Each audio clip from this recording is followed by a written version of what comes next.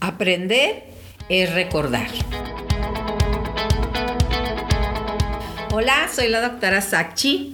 Es una realización para mí encontrarlos en esta recopilación de información y experiencias acerca del despertar de la conciencia y de cómo lograr su objetivo existencial.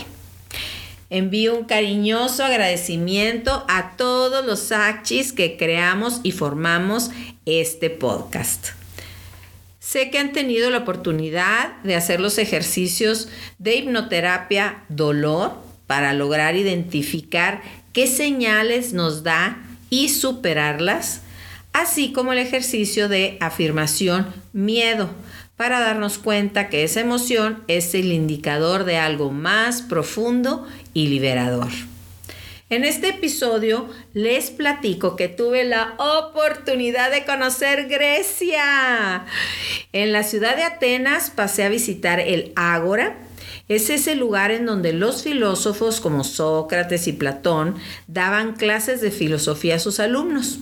Y recordé que los filósofos, a su manera, también reflejaron en sus enseñanzas el despertar de la conciencia. La filosofía nació en Grecia, más o menos en el siglo VI a.C. Una de las principales razones es porque esa ciudad era un centro importante de intercambio comercial y por lo tanto también un punto de intercambio cultural. Ahí se toparon la mística oriental y el pensamiento occidental, naciendo en consecuencia la filosofía y sus famosos pensadores y maestros. Hoy platicaremos de Platón y de sus propuestas que podemos incluir dentro de esta revisión del despertar de la conciencia. El verdadero nombre de Platón fue Aristócles Podros. Pues con razón se lo cambió.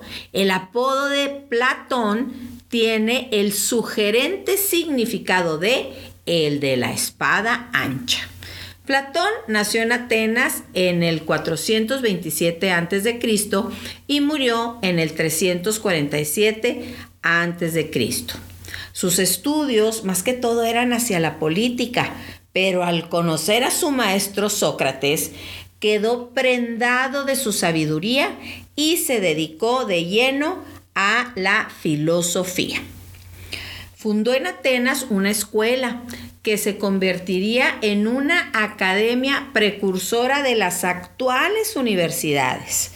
Sus obras escritas, entre las que destacan La República, El Banquete, Diálogos, etc., son una importante base del pensamiento occidental hasta nuestros días. A Platón le cambia la vida el juicio y muerte de su maestro Sócrates, uno de los filósofos más destacados de la historia.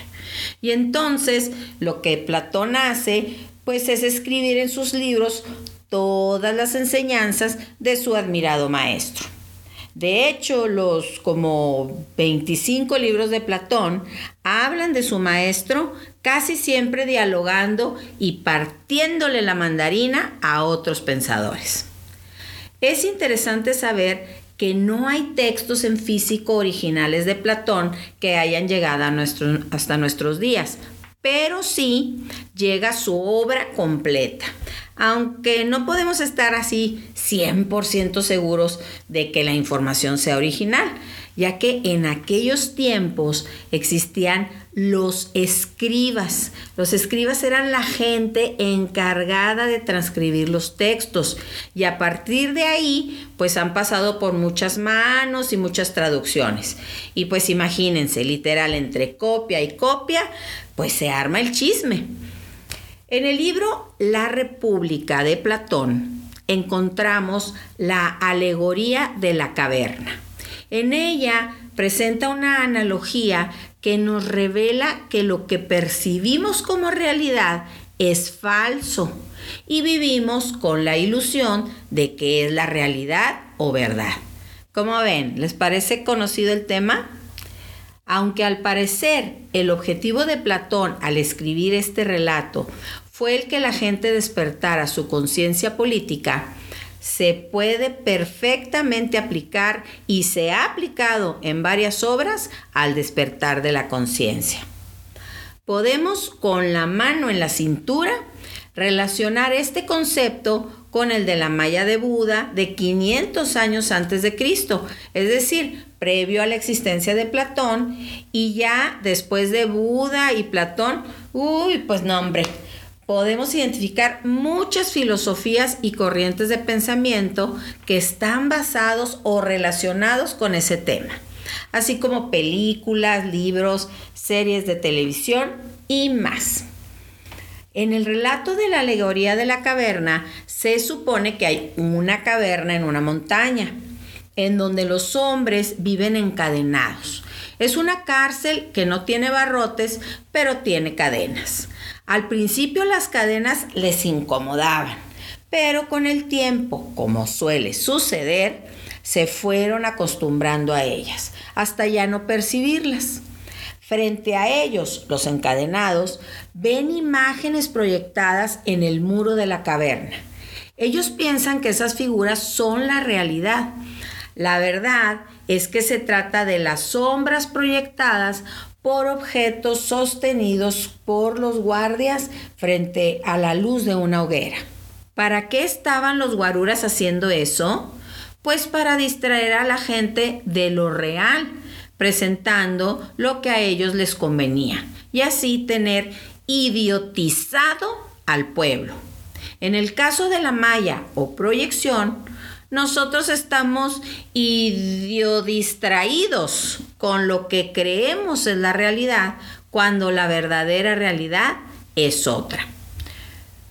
Uno de los hombres de la caverna se suelta de las cadenas y se sale de la caverna. Empieza a ver el mundo, ve el cielo, profundidades, colores, aromas y más. No puede creer cómo estuvo dominado. Vuelve a la caverna para salvar a los otros hombres. Pero ¿qué creen? Los otros encadenados lo rechazan y los guardias lo matan. Platón nos dice que así es en la realidad. Muchos nos soltamos de las cadenas y al ver la inmensidad ponemos la cara así de que, de miedo, así como el grito de Munch, y nos regresamos a la represión conocida. Me puedo imaginar la mirada de terror al ver tal inmensidad, como cuando obtienes la libertad y no sabemos qué hacer con ella. Igualmente, en el despertar de la conciencia, mucha gente puede asustarse y vivir el famoso síndrome de Buzz Lightyear que hemos mencionado en los primeros episodios de este podcast. Y la verdad es que muchas personas han estado en un estado meditativo, de oración, psicodélico y más, y han percibido la verdadera realidad. Pero pues es decisión de cada uno creerlo o no.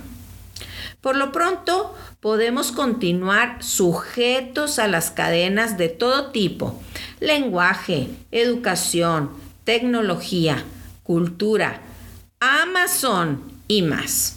O estar atentos si nuestro propio cuerpo-mente es en verdad una caverna que nos aísla de la realidad. Películas como la del show de Truman o The Truman Show con Jim Carrey y la misma Matrix son algunas de las muchas historias que toman la alegoría de la caverna como tema. Yo ya vi esas películas. ¿Y tú? Con esa alegoría, Platón también trata de explicar su teoría de las ideas. Fíjense qué interesante, mis achis. La palabra idea en griego no se define como un producto del pensamiento. Para Platón, las ideas son realidades realmente existentes.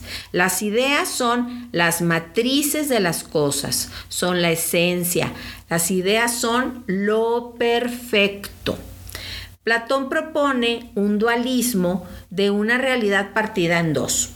Haz de cuenta, nos dice que hay un mundo perfecto de ideas o matrices y hay un mundo aparente o caverna en la que vivimos y es una copia fake del mundo perfecto o ideal.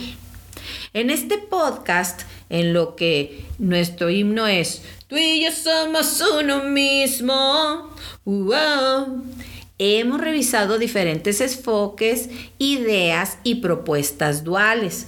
Cuando decimos que lo que vemos no es real o es una proyección y que detrás de esta encontramos la verdadera realidad. Aunque digamos que es una realidad falsa, de cierto modo también estamos proponiendo dos realidades.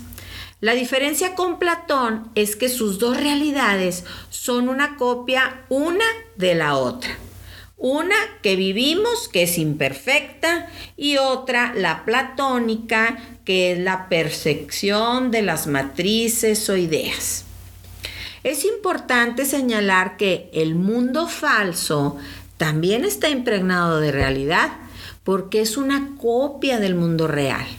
Esto lo pudiéramos comparar cuando decimos que somos hijos de Dios o que este mundo es una creación divina. Al ser el mundo o nosotros mismos emanación de Dios o del origen, pues Dios está inmerso en nosotros y en el mundo, ego, maya o proyección. Como diría mi abuela, hijo de tigre, pintito.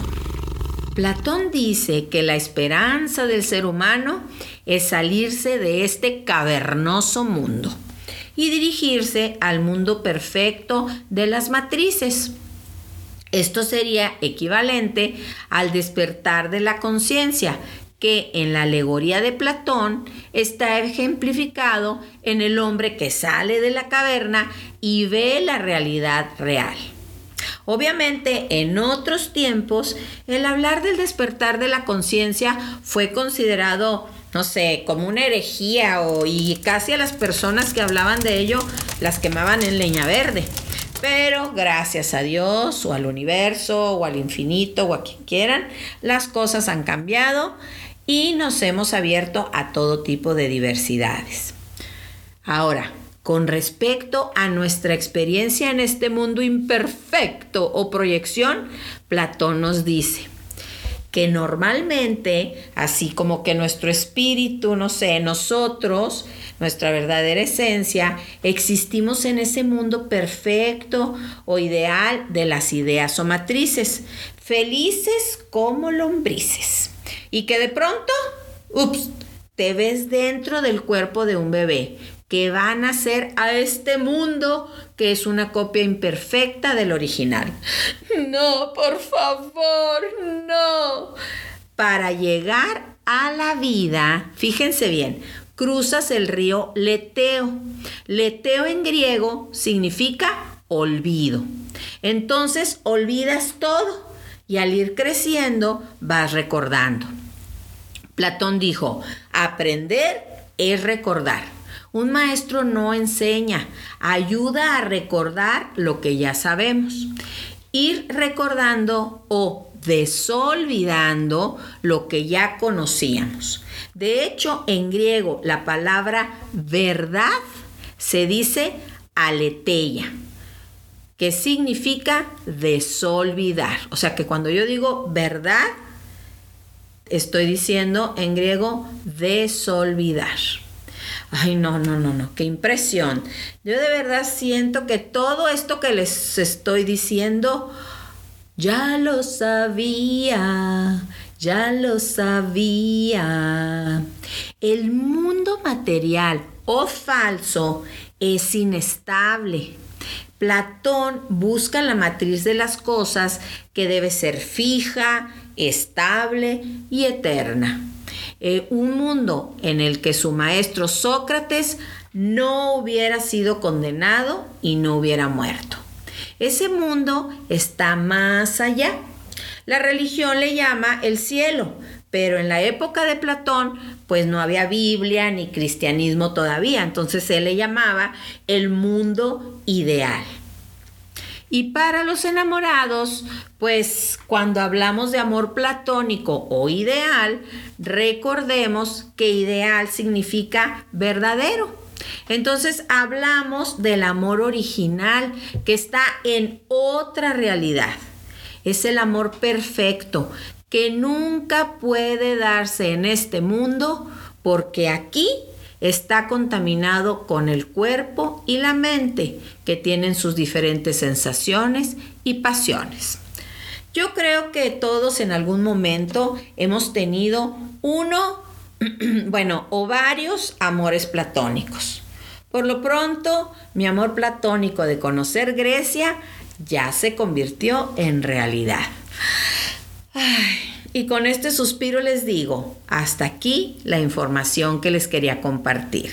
Les envío besos y abrazos llenos de agradecimiento. Y recuerden, soy la doctora Sakchi y sé que volveremos a encontrarnos.